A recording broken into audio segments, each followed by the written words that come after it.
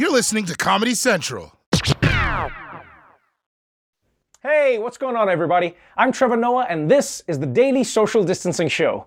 Today is Tuesday, June 15th, and the big news everyone is talking about today is that New York and California have basically ended all their pandemic restrictions for businesses. I mean, no more capacity limits for movie theaters, no more partitions for restaurants, nothing, nada, zero. Woo! And don't get me wrong.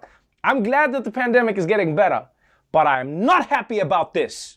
All right? I liked some of those restrictions. It was nice to sit in a movie theater that wasn't super packed. I go to the movies so I can be immersed in a story, not so that my leg skin can get stuck to a stranger's leg skin. And as a New Yorker, I'm furious about the tables no longer being 6 feet apart. In New York, restaurants put tables so close together that you're basically eating together. If you're next to a couple breaking up, oh, now you're part of the breakup. When dinner's over, now you gotta go and help him get his stuff out of her apartment. What the hell? And space is so tight that people are always squeezing by and they're knocking stuff over. Every time the person next to you gets up to go to the bathroom, you have to hold the glasses and ketchup bottle like it's an earthquake. Yeah, no, it's cool. No, I get it. It's cool.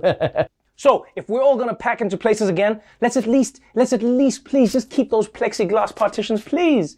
They keep you separated from other people, and it lets you pretend that you're a hockey player sitting in a penalty box, you know? Makes me feel cool. I'm not just eating a hamburger, I'm serving 2 minutes for cross-checking. Anyway, coming up on tonight's show, Chrissy Teigen goes on an apology tour. We've got 15 million Girl Scout cookies that we've got to eat. And Lin-Manuel Miranda joins us to talk about everything happening with his latest film, In the Heights. So, let's do this, people. Welcome to the Daily Social Distancing Show. From Trevor's couch in New York City to your couch somewhere in the world. This is the Daily Social Distancing Show with Trevor Noah. Ears Edition. Let's kick things off with the coronavirus pandemic. It has disrupted so many things over the past year and a half. The global economy, our love lives, Chick-fil-A's plans for a fried bat sandwich, and now it's even coming after our snacks. The Girl Scouts say 15 million boxes of unsold cookies are currently sitting on shelves. The organization is now encouraging people to buy boxes online before they expire. The Girl Scouts normally sell around 200 million boxes of cookies per year, or around $800 million worth, but the pandemic kept them from going door to door to sell their cookies. No, guys, 15 million boxes of Girl Scout cookies are just sitting on the shelves?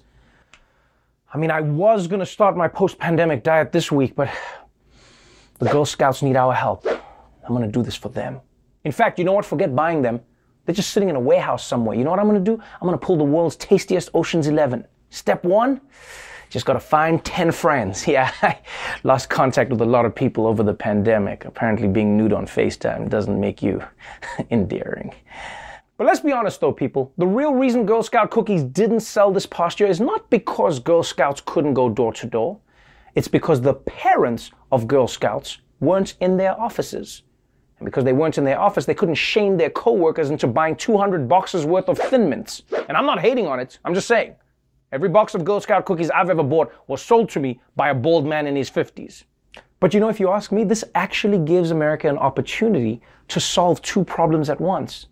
Yeah, think about it. Just offer free Girl Scout cookies to anyone getting the vaccine. America will be at 100% vaccination by the weekend, baby. I mean, except for the places that give away trefoils. I'd rather get COVID than eat them shits. Meanwhile, another thing thrown out of whack by the pandemic is the Tokyo Olympic Games. We've had to wait a whole extra year to wake up at 3 a.m. to watch strangers go swimming. But now, the Olympics are finally here.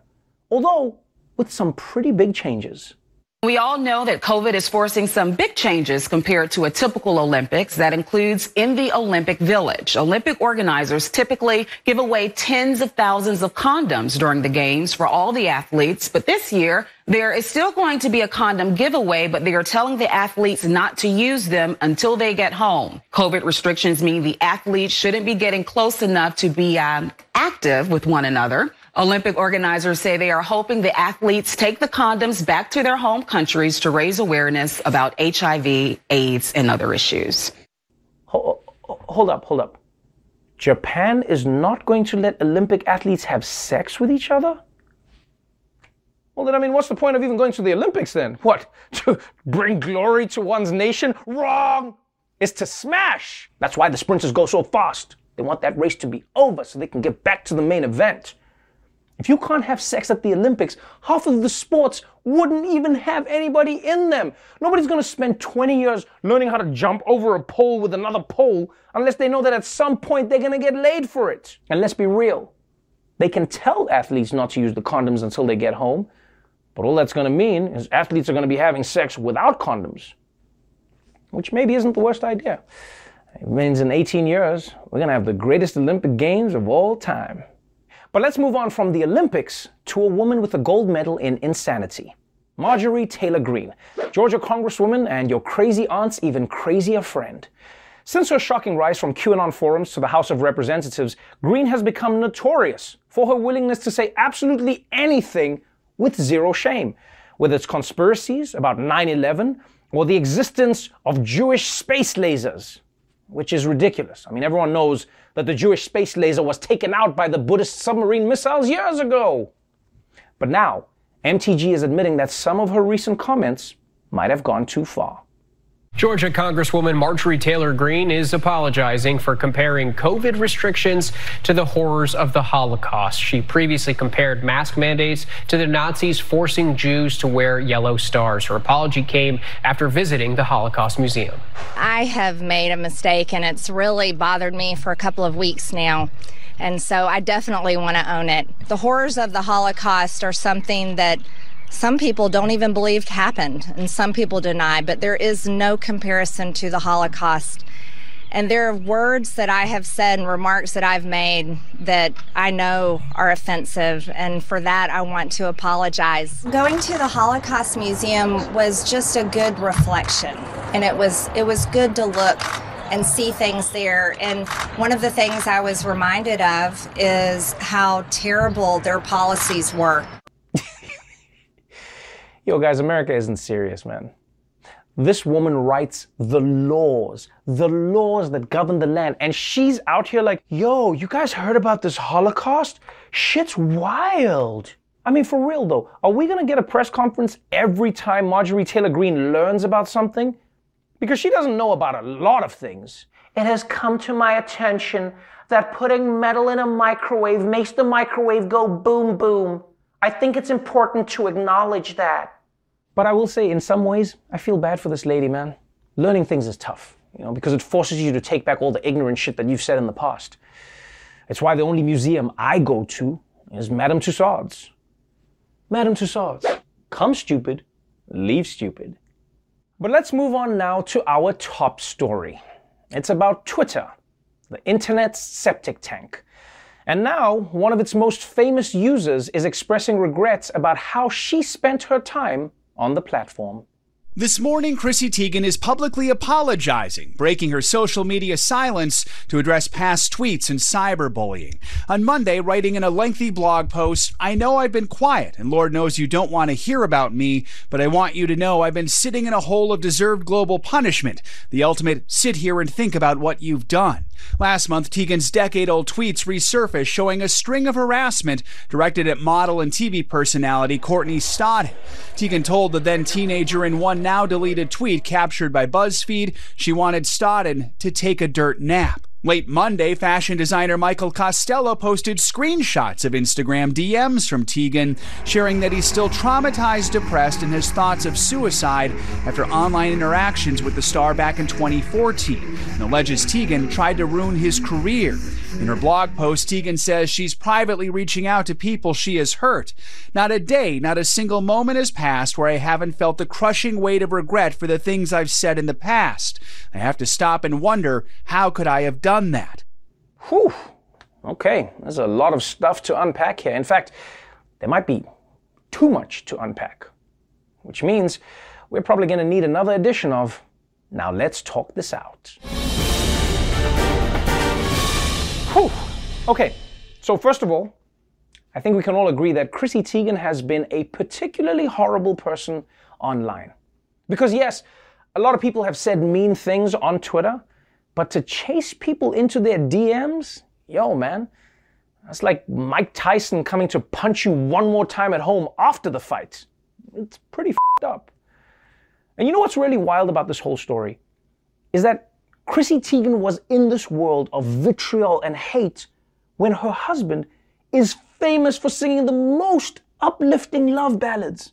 Like, she was sitting on the couch tweeting that people should kill themselves, and John Legend was 10 feet away in the same room singing, "All of me loves all of you." And honestly, I'm glad that Chrissy Teigen is owning up. I'm glad that she's owning up to being a horrible person online, because that is what we want, right? We want people to be better, and we want people to grow. It doesn't immediately excuse what they did before, but I think it's way better than them not learning and growing. And you know, even though the story was so messed up, what really gives me hope is that back when Chrissy was bullying people online, millions of people were cheering for her. But now, a lot of those people are criticizing her for that same thing that they cheered, which, yes, on the one hand is hypocritical, but on the other hand is good, because it shows you that society has evolved, which is what we're always trying to do. We don't want to accept the shit that we used to. And please, don't get me wrong, online bullying still happens way too often. But at least now, there's much more awareness of how harmful it can be. And for that, we obviously must thank Melania. And I don't know how she did it. I just, think she held a press conference one time and stood in front of a sign, and the next thing you know, we be best. But this apology also made me think about why exactly Chrissy Teigen was so brutal to people to begin with. Because let's be real, Chrissy Teigen was far from the only asshole on Twitter. Right? Yeah, she might have been one of the biggest and one of the best at it. But being on Twitter is a lot like when dogs meet at the park. There's assholes on display everywhere. And that's not an accident. Like, what we have to understand is that social media pushes people into being their most asshole-ish self. Roasting people, dunking on them, that's how you get the likes, that's how you get the retweets. It's how you have fun. It's how you get to be part of the group. And the platforms want you to spend all your time on them, so they send you stuff to outrage you. Twitter sees when a few people are attacking someone, and they put that in the trending topics. 5 people dunk on some random guy, and then Twitter says, oh, maybe everyone in the world would enjoy dunking on this random guy. Is the random guy going to enjoy it? Yeah, whatever. If he didn't want the whole world telling him to get AIDS, he shouldn't have posted that tweet to his 45 followers. He wanted this. So then what do you end up with? You end up with millions of people looking to roast each other, to say the nastiest things that they can think of until they go too far, and then all of a sudden, the outrage they were a part of turns on them. And that's not a mistake. It's how the system is set up to keep us all online and to keep making money for the platforms. Because think about it. Chrissy Teigen wasn't going up to people in real life telling them to kill themselves. In fact, most of the things people say to each other online, they would never dare say to another human being in real life. But there's something about the platform that incentivizes people to be the worst versions of themselves. And until we ask ourselves why, all we're doing is chasing after the symptoms and not the cause. And look, I'm not going to pretend that I'm better than anyone else. I mean, Lord knows I've said things on Twitter that I wouldn't say today, and I don't know how to fix this. The truth is, though, that people being dicks on the internet is probably going to be a problem for a long time. And it's going to be a problem as long as these platforms reward people for being dicks online. The last tweet before the ocean swallows us all up is going to be someone saying like, yo, look at this iceberg melting like a bitch. But I will say this. We can't change the platforms overnight, but the least we can do is make an effort as individuals to be a little less cruel. And I'm not saying every tweet has to be smiles and gumdrops. We can still be humans, we can still have fun, but maybe, just aim for that giant space between Chrissy Teigen hate tweets and any John Legend song. All right, when we come back, American soccer superstar Christian Pulisic will be joining me on the show, and Lin-Manuel Miranda is still coming up, so don't go away. Welcome back to the Daily Social Distancing Show. My first guest tonight is American soccer superstar Christian Pulisic. He recently won 2 major championships within 8 days and is the first American to win a Champions League final. It's no wonder he's known as the Captain America of soccer. Christian Pulisic, welcome to the Daily Social Distancing Show. Thank you so much for having me. You know, you are not only one of the most celebrated football players in the world right now, soccer players in the world right now, you are also one of my favorite players to play with in FIFA because you are insanely fast and you just get the job done. You make history every time you step on the pitch. I mean, you are now the only and the first American to win a Champions League. And then within the space of 8 days, you go on to win another championship for USA and you kick the winning penalty kick. Let's talk a little bit about the journey of Christian Pulisic. What does it feel like right now? Have you even soaked in everything that you've achieved in the space of 3 weeks? I don't think I have yet. I'm really just trying to take it all in. It's been an unreal journey, honestly. I can't believe that I've got to this point so soon, but I honestly just feel really lucky. So, you know, you've garnered the title of Captain America. That's what the fans call you. That's what the media calls you, and I think for good reason, because you have come to be the face of American soccer in the world, and people love you for it. Because for so long, people were like, "Oh, Americans don't care about soccer. They don't like soccer." But you have this passion in the fans at Chelsea, fans around the world. What do you think it is about the way you play the game and what you bring to the game that has made people fall in love with you and the way you play the game? It's tough to say. I think I just bring a different spark to the game than what a lot of people have seen from Americans in the past, I guess you could say. I like to be just creative and try new things, and I hope people see that and think, maybe Americans can do it. So I'm hoping I can also inspire others to do it back home as well. Right. I don't even think it's a maybe anymore. I mean, now you've just made it. It's only a matter of time. I remember when I was growing up, one of the biggest arguments we used to have was whether USA could ever win a World Cup. And we were always like, USA will never win a World Cup because they just don't care about soccer. And it feels like this generation is changing that. You've got teammates who are playing in some of the biggest teams in the world, which is a new generation for Team USA. Talk me through why you think this change has happened and what the dynamic has changed in the actual squad. Absolutely. I mean, there were definitely American players who had played in Europe before and guys that I even looked up to. But I think in this new generation, you're just seeing just a bunch of fearless guys just going for it in Europe. I don't know. I really just took a big risk moving to Germany, for example, and Weston, for example, going out and doing his thing in Germany, then getting a move to Italy. And I think it's just this new generation of just fearless soccer players who just want to go out and prove to the world that Americans can do it too. And I think that's why we're seeing such a big jump. You know what I've always appreciated about you is every time you get on the pitch, it doesn't matter when you would get on the pitch. It always felt like, A, you were grateful to be on the pitch, and B, you were going to make the most of every single minute that you came. Where do you get that from? And what is it about the game that inspires you to always want to do your best, even with the little time that you've given, that you've now increased to just being the star of many of your games? I think it's what you said. It's really just the love for the game. I mean, I have so much passion for this sport. And I mean, there's a lot of other people who would love to be doing what I'm doing. And honestly, I feel grateful anytime I'm able to step on the pitch. So that's really just what it is. And then just going out and trying to enjoy every moment, because 1 minute, like you said, whether it's 1 or 90, you can change a game and you can influence a game. And that's always my mindset going into it. What many people will appreciate about you is you don't just have a joy for the game for yourself, but you have a joy for the game for others. You come from Hershey, Pennsylvania. You just plowed yourself into the game of soccer. You're like, I'm going to do this thing. I'm going to make it as far as I can. You've gone to the top of the game. 22 years old, you still have your whole career ahead of you. But now what you've started doing is really paving the way for others to follow in your footsteps. So talk to me about what you're doing, what's happening. I know you started sort of like an academy, you've started like a training program. What are you doing and what are you hoping to achieve with this?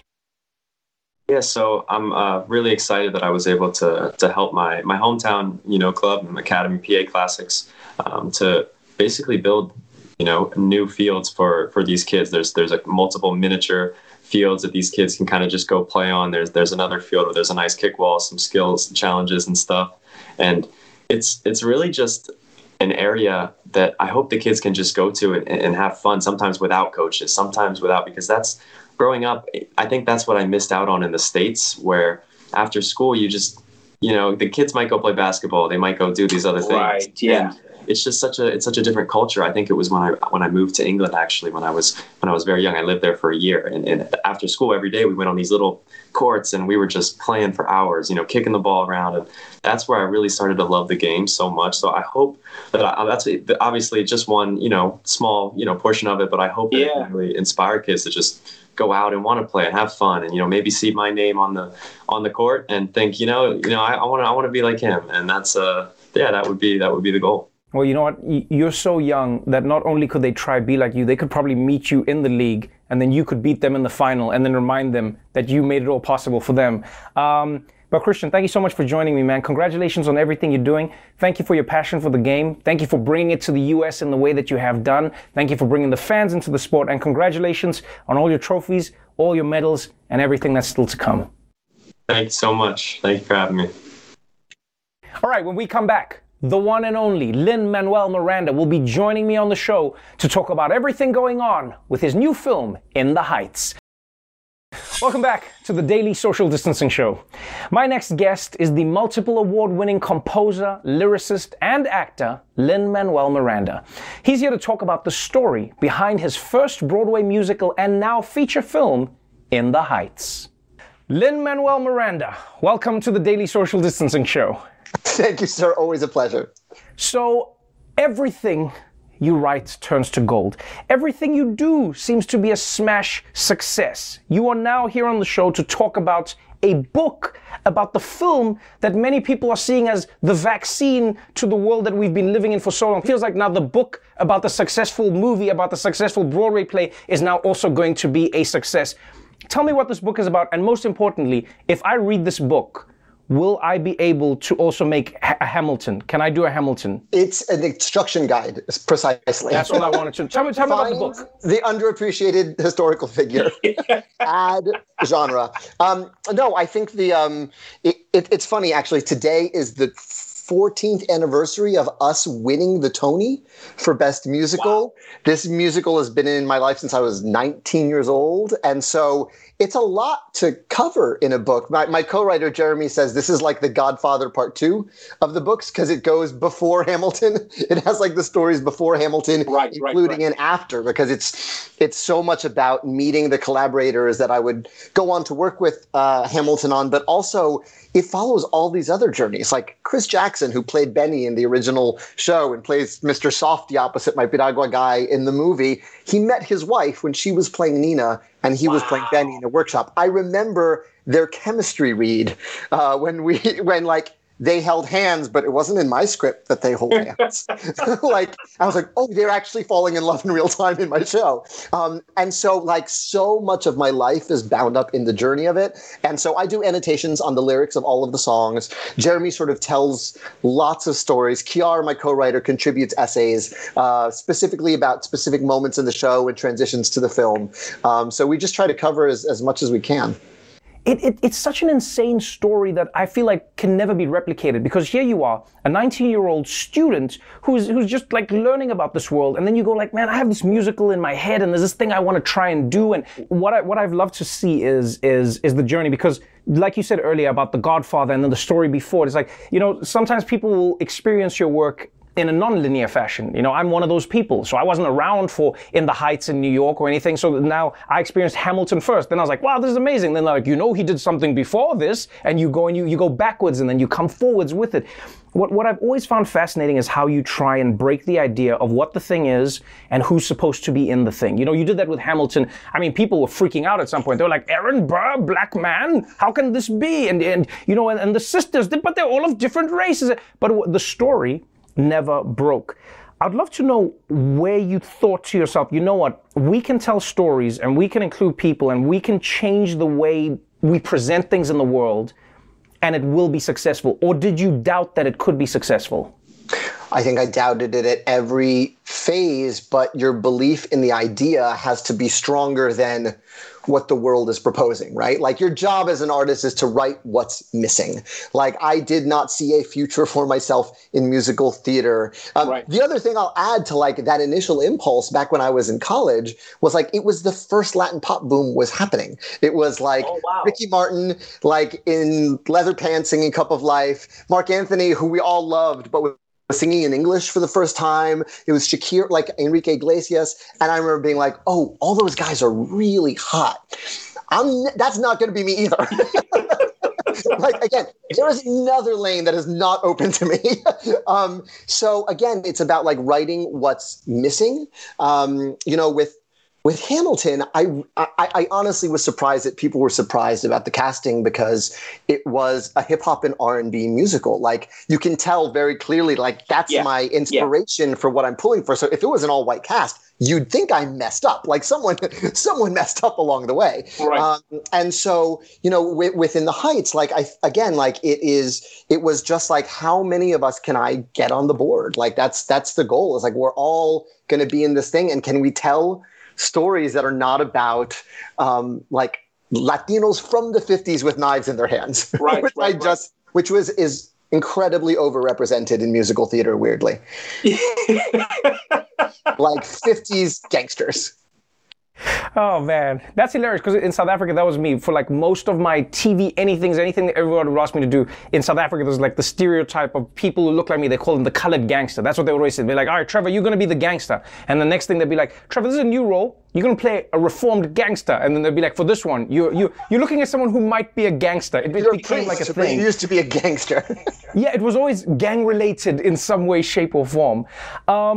Even though you are somebody who's always challenged these things, even though you've always strived to write people in and create these stories, you haven't been immune from criticism. And what was really interesting and beautiful to me was your response to some of the criticism that you got for In the Heights in terms of colorism. Some people said, hey, Lin, we love your work. We love what you're doing. But man, it feels like there's so many Afro-Latinas who are not represented here. We've got all these Afro-Latinos who could be in the movie and who aren't in the movie. And you responded, and it was interesting. You didn't say like, I can do whatever I want. This is my story and my world. You're like, hey, we're listening.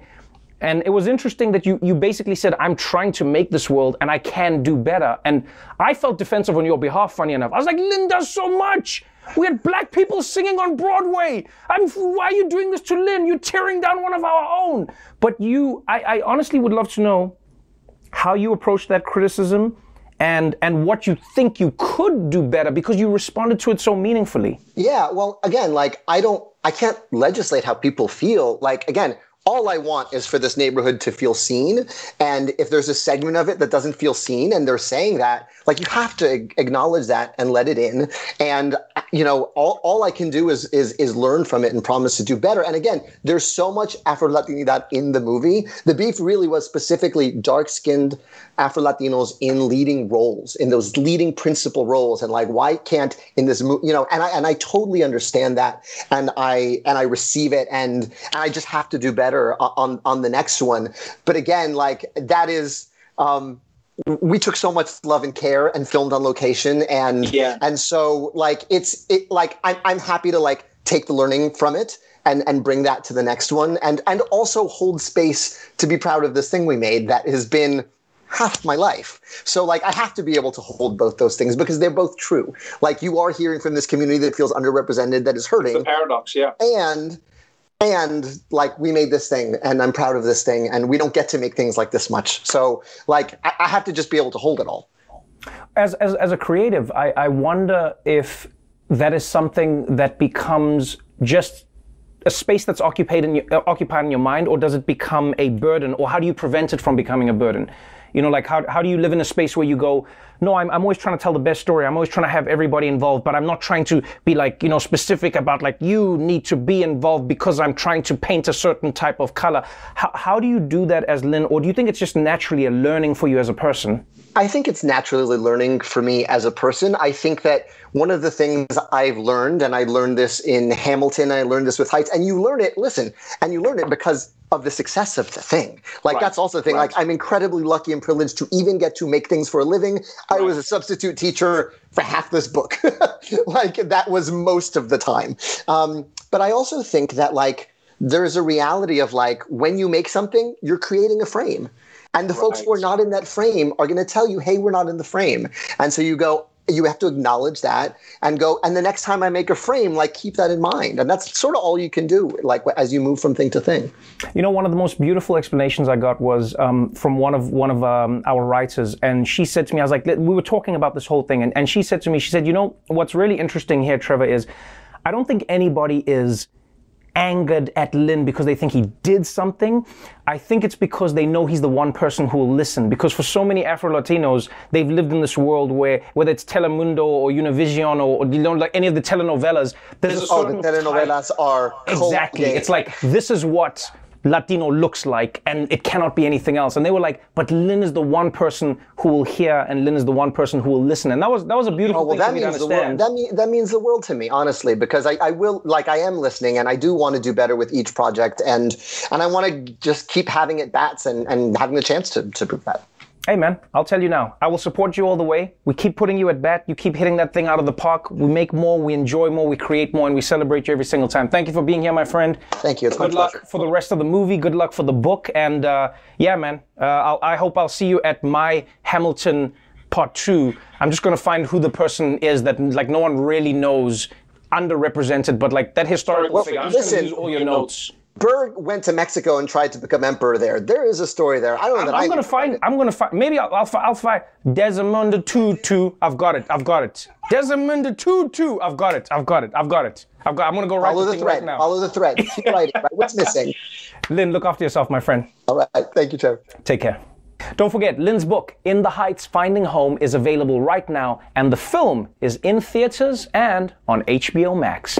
All right, we're going to take a quick break, but we'll be right back after this. Well, that's our show for tonight, but before we go, June, as you know, is Pride Month. So please consider supporting an organization called the Trevor Project. It's the world's largest suicide prevention and crisis intervention organization for LGBTQ+ young people. Your support will help them offer LGBTQ+ youth free, confidential, and 24/7 lifeline chat and text crisis services. So if you are able to help in any way, then please go to the link below. Until tomorrow, stay safe out there, get your vaccine, and remember, nobody should be bullied on Twitter, except for bullies. Although if you bully a bully, then you're a bully, which means they can bully you. So there. Wait. I gotta put more thought into this. Watch The Daily Show weeknights at 11, 10 Central on Comedy Central, and stream full episodes anytime on Paramount+. This has been a Comedy Central podcast.